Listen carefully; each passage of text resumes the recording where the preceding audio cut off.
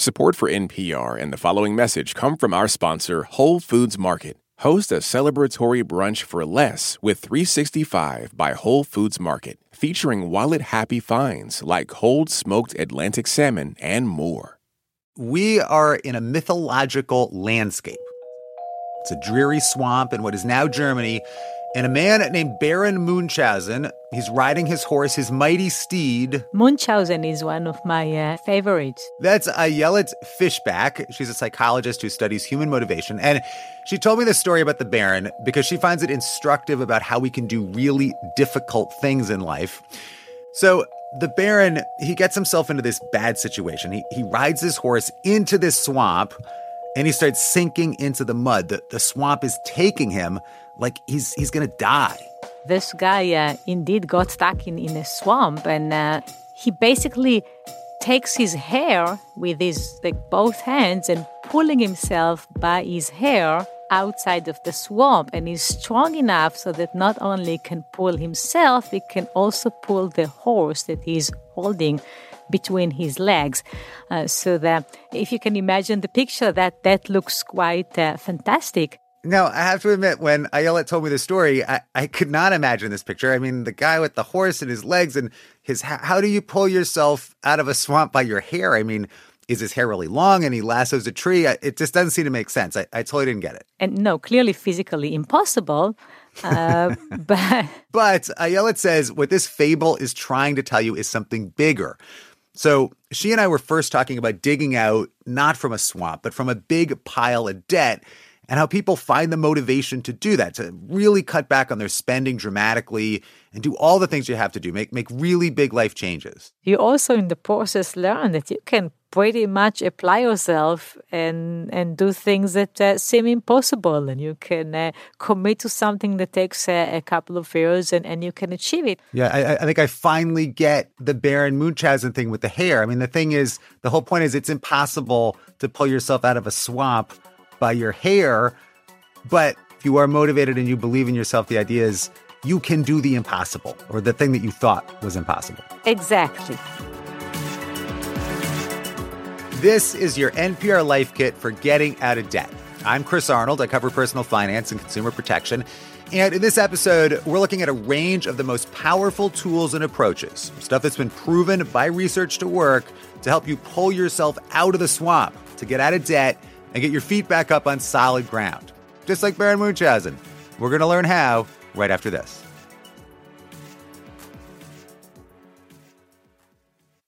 This message comes from NPR sponsor Progressive. What if comparing car insurance rates was as easy as putting on your favorite podcast? With Progressive, it is. Just visit their website to get a quote with all the coverages you want. You'll see Progressive's direct rate, and their tool will provide options from other companies so you can compare. Then just choose the rate and coverage you like. Quote today at Progressive.com. Progressive Casualty Insurance Company and Affiliates. Comparison rates not available in all states or situations. Prices vary based on how you buy. Support for NPR and the following message come from our sponsor, Whole Foods Market. Host a celebratory brunch for less with 365 by Whole Foods Market, featuring wallet-happy finds like cold smoked Atlantic salmon, mini quiches, organic everything bagels, and more. Plus, visit the floral department and jazz up your table with a beautiful bouquet of big, bright, sourced-for-good flowers. When the brunch has to be perfect and delicious, go to your local Whole Foods Market. Debt is kind of a strange thing. When you're in debt already, taking on more debt makes you feel wealthier. That's Abby Sussman. She's a professor at the University of Chicago who studies the psychology of financial decision-making. And she says our brains play all kinds of tricks on us when it comes to money and being in debt. She says, here's one reason that taking on more debt seems like a good idea at the time. You actually consider the extra dollar that you get in assets from taking on the extra dollar of debt to be more important than the dollar of debt. So in that case, actually taking on more debt can even make you feel wealthier than you otherwise would. So we feel better. We feel wealthier, but we're actually more screwed. We're sinking deeper into the swamp. That's exactly right. That's exactly right. And there are a bunch of other ways, too, that our brains lead us astray. Abby says we're too optimistic about being able to catch up. We underestimate what our expenses are going to be, even just like next month. So she says this whole debt thing, it can be kind of devious and easy to fall victim to. I hate debt. I hate it so much that if debt was a person, I would slap it.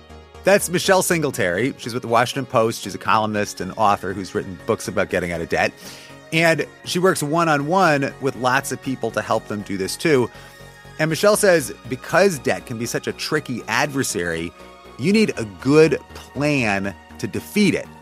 And that's our first big takeaway here. Call it tip number 1. You absolutely need a plan. It's like anything else that you decide to do. Let's talk about driving. If you're going to a place you've never been before, now you've got GPS, you've got Google Maps, and so you plot out how you're going to get there. It's the same thing with your debt. If you don't have a plan, you're most likely going to fail. One reason a plan is so important is because it gives us a default answer to all sorts of spending decisions that pop up every day. And in the moment, it's really tempting to just spend the money if you don't have a plan in advance. It's like, it's the end of the day, I'm hungry. Let's buy Chinese food. But when you decide to come up with a plan to get out of debt and you've got that plan, that makes it easier to say no to something. Okay, so we can't just wing this. We need a good plan. But what plan? Abby says the first decision you have to make here has to do with snowballs and avalanches. That sounds a little random, but those are the nicknames for 2 different approaches to attacking your debt. So with the avalanche method, we'll look at that first. Basically, you list all your debts with the highest interest rate debt at the top of the list. If you have 2 credit cards and one has a 13% interest rate and one has a 17% interest rate, then you put all the money you can towards paying off the 17% rate credit card first because it's charging you the highest interest rate. I mean, that makes sense, right?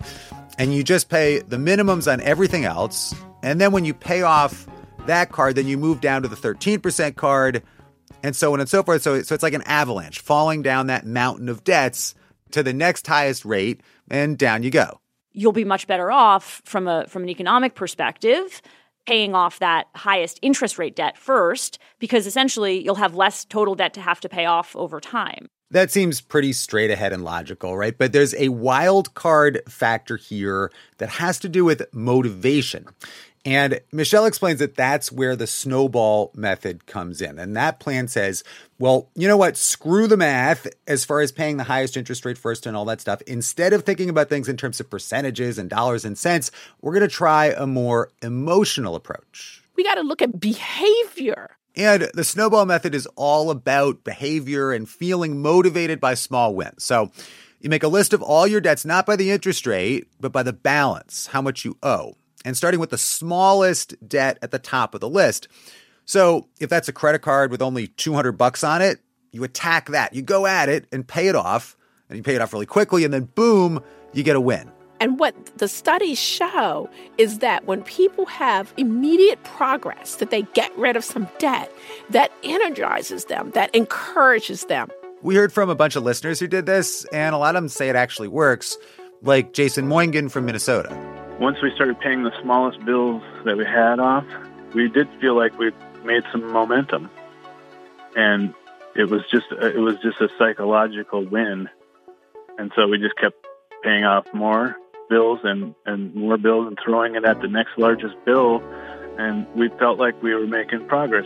And you get religion about the whole thing, and pretty soon it's like, go, go, go. Pay off your debts really fast because you're more committed to it. That's exactly right.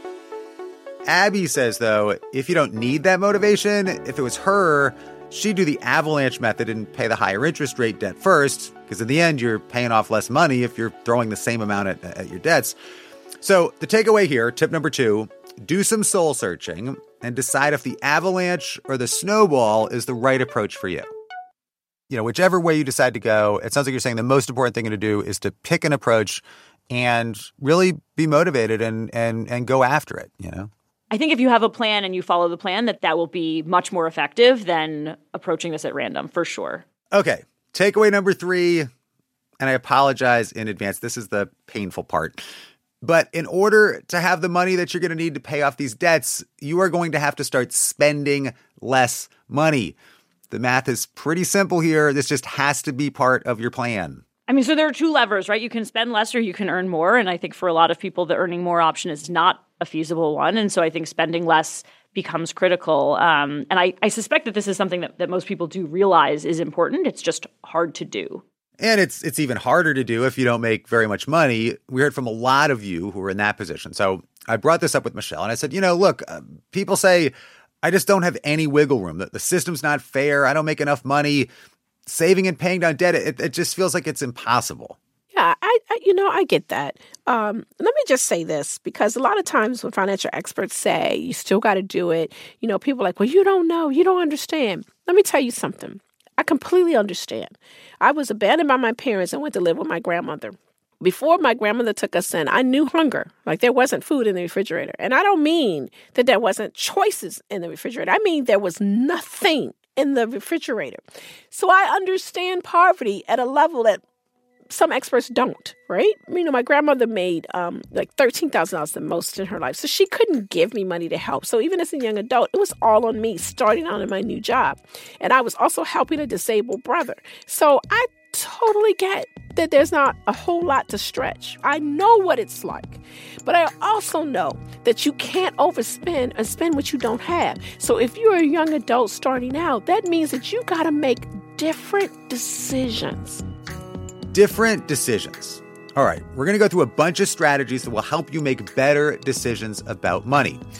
And one big thing you can do is, look, you just have to have a budget. There's all kinds of reasons to do that. And don't be intimidated about it. Just sit down and do it. Listen, my grandmother budgeted on the back of an envelope from junk mail.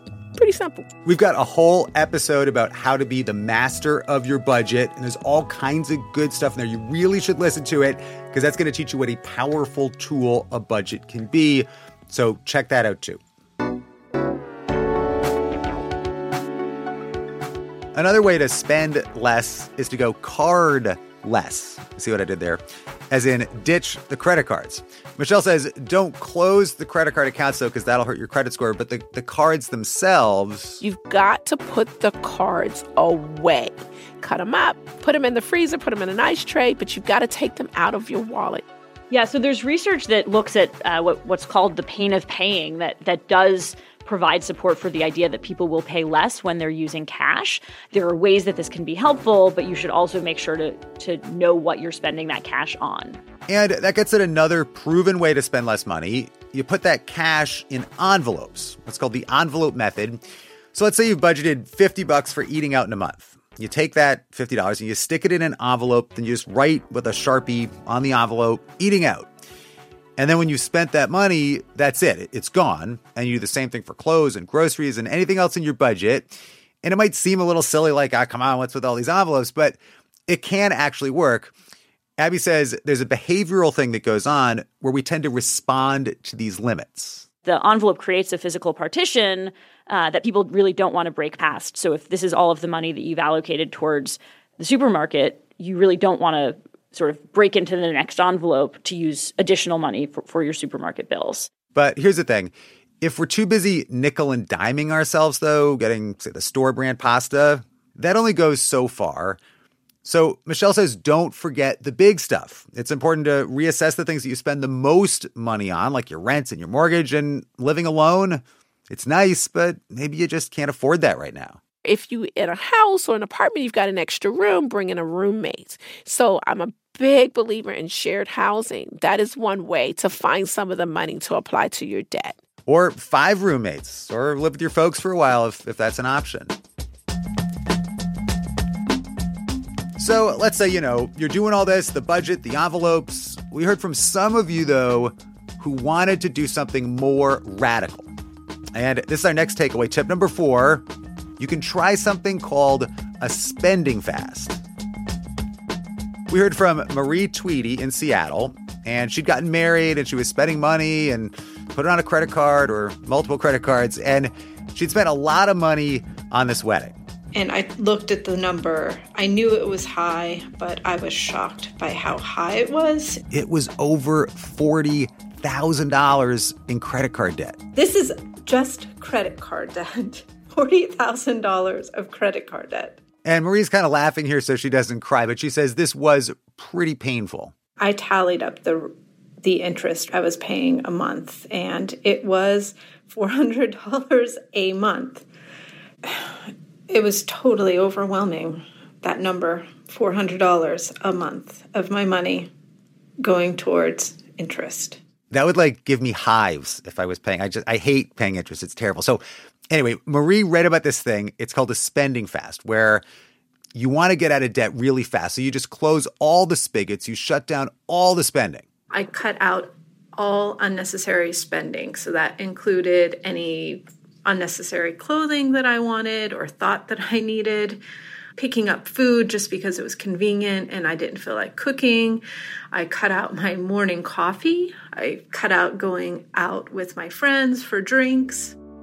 Now, we know not getting a cup of coffee, that's not going to solve your debt problem, right? But as we all saw in the pandemic, it is possible to really cut back on your spending and not go out to eat, no vacations. It was a lot of sacrifice, but I learned a lot about myself, about self-control, and it taught me to be more intentional with deciding how I'm going to spend my money.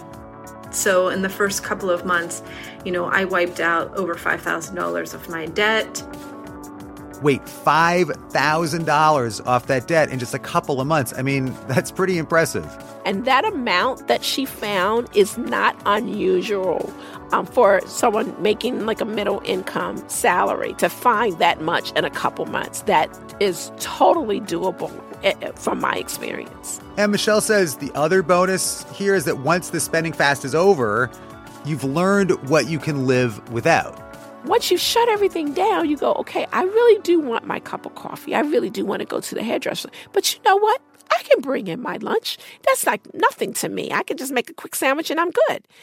So you start to only add back the things that matter to you. So that's what Marie did. And when we last talked to her, she'd paid off about half of that $40,000 in credit card debt in about 1 year. Now, there might be a moment when you come into a little extra money. It doesn't happen all the time in life, but it does happen. Maybe it's a bonus from work, your tax refund check, $500, $1,000, and it can be really tempting to just spend that on something fun. That's our natural human instinct. And actually giving yourself little treats to reward yourself while you're paying off your debt and doing something hard like that, there's research that shows that can be really motivating. That's a good idea. But if you get a big pile of money, and this is takeaway number 5, Abby says don't blow it. Use that money to pay off your debt. There's some really interesting research by Zhenling Zhang, who looks at the case of bonuses. And what she finds is that people tend to be more likely to take out auto loans and purchase cars right after they receive a bonus. What she finds specifically is the fact that people who are buying cars right after receiving a bonus are more likely to default. So what Abby's saying is not only are we likely to blow the extra money on a car, but we buy cars that we can't even afford with the extra money. So Abby says if you get a windfall, your tax return money, whatever it is, just resist that urge and use the money to make some really good progress towards paying down your debt.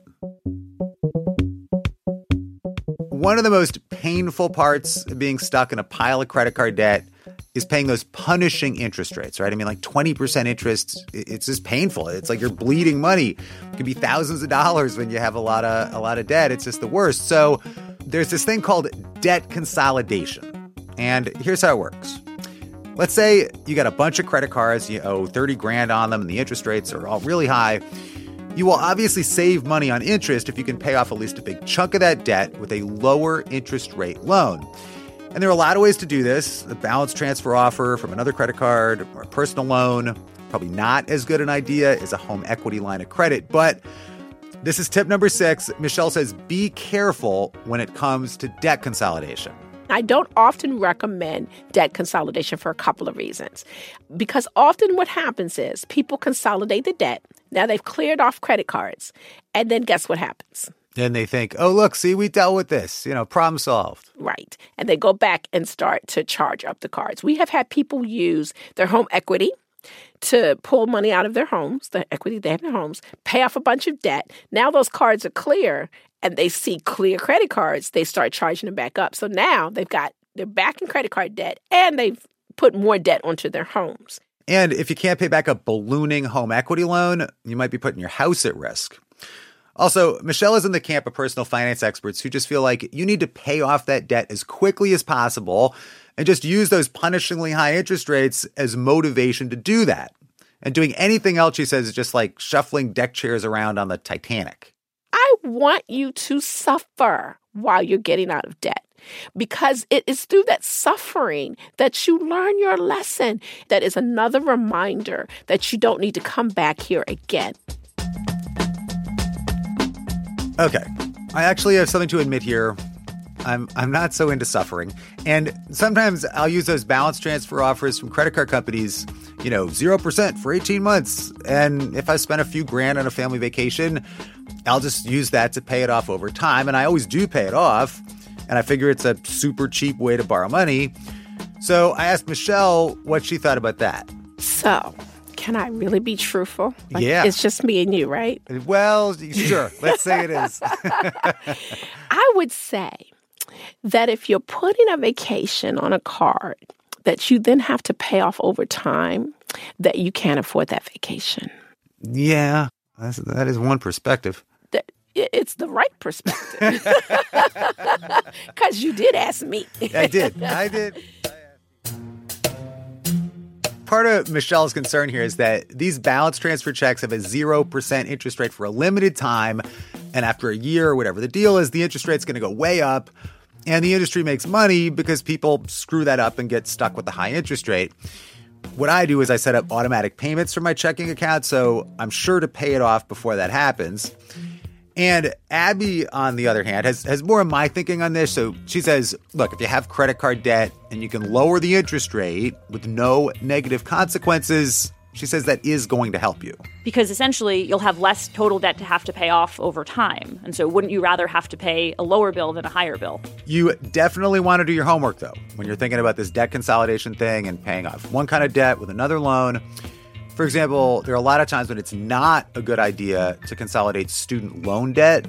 And medical debt, too, you usually do not want to pay off with some other kind of loan. We have a whole episode on medical debt, so definitely check that out if you're dealing with medical bills. There's tips for how to get hospitals to dramatically lower your bill, for example. So look, if this is sounding complicated, it's because some of it is. And when you're getting out of debt, there is a lot that you can do by yourself. But there are also times when things do get complicated. And if you're feeling overwhelmed or you're not sure the best way to go, this is our last tip, tip number 7.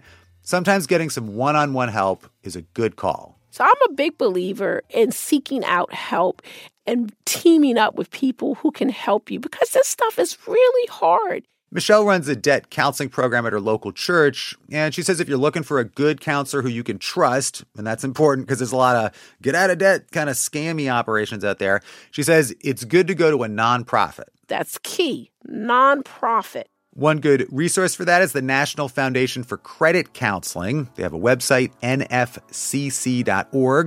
and you can type in your zip code there, and they'll tell you where nonprofit counselors are near you. And finally, as you head down this road of getting out of debt, this exciting but hard road, whether you do the snowball or the avalanche, or you want to go hog wild and try the spending fest, Michelle says, before you do any of that, do this too. The most important thing you need to do when you have a lot of debt is to forgive yourself. Because you need to take that step first so that you lay the groundwork for success. If during the whole process you're beating yourself up, or if I had only known and I shouldn't have done this, you're just not going to gain a lot of ground, because you're going to start off with a very negative approach to paying off your debt. Just say, you know what, life happens. I'm in this situation. And so now I've decided in my life that I'm going to take the steps to get out of debt. And that's where you should start first. You know, if Baron Munchausen had been all super negative and down to the dumps, he never could have pulled himself and his horse out of that swamp, right? You could do this. Okay, so we covered a lot of ground here, and to help us remember the most important stuff, here come the big takeaways. Number 1, you absolutely need a plan. If you're in debt, you need a debt plan. You need a plan to get out of debt. Otherwise, it's like taking a trip and you have no idea where you're going. Tip number 2, do some soul searching and decide if the avalanche or the snowball is the right approach for you. Okay, takeaway number 3, and I'm sorry, this is the painful part, but you are going to have to spend less money if you want to pay off your debt.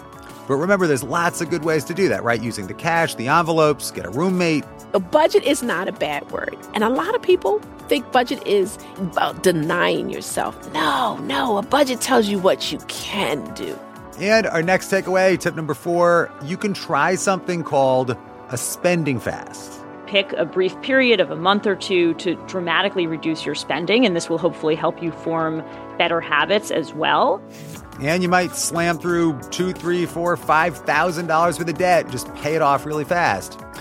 All right, takeaway number 5. Abby says, don't blow extra money when you get that tax return or that month that comes along once a year or whatever where you get an extra paycheck. Use that to pay off your debt. Think about that as an opportunity for savings or for having money that's built up that you can actually use to repay debt and put you in a better financial position. And our next tip number 6, Michelle says, be careful when it comes to debt consolidation. It works for some, but most of them end up right back where they are because they haven't gone through the process of making sure they understand why they're in debt and that they shouldn't go back here again.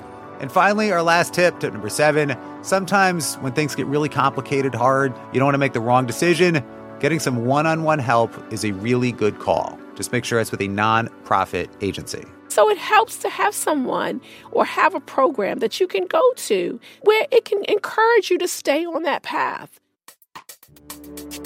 For more Life Kit, check out our other episodes. I've hosted one on how to pay off medical debt and another on how to buy a car without being taken for a ride. You can find those at npr.org/lifekit. And if you love Life Kit and you just want more, subscribe to our newsletter at npr.org/lifekitnewsletter. If you've got a good tip about crushing debt, leave us a voicemail at 202-216-9823. or email us at lifekit@npr.org. This episode was produced by Sylvie Douglas. Megan Kane is the managing producer. Beth Donovan is the senior editor. Our digital editor is Beck Harlan, and our editorial assistant is Claire Schneider. I'm Chris Arnold. Thanks for listening. This message comes from NPR sponsor Discover. Tired of not getting a hold of anyone when you have questions about your credit card? With 24/7 live customer service from Discover, everyone has the option to talk to a real person. Limitations apply. See terms at discover.com/creditcard. This message comes from NPR sponsor, the Schizophrenia and Psychosis Action Alliance, working to shatter barriers to treatment, survival, and recovery so that people with schizophrenia can thrive. They are one of the few advocacy organizations focused only on schizophrenia and psychosis, and as a result, have a deep understanding of this brain disease. They actively partner with like-minded organizations to conduct research, improve access to resources, and empower individuals with schizophrenia and their families. More at wecanthrive.org. In this country, some truths aren't self-evident. In NPR's Black Stories, Black Truths, a collection of stories as wide-ranging and real as the people who tell them, we celebrate the Black experience for all its soul and richness. Search NPR Black Stories, Black Truths wherever you get podcasts.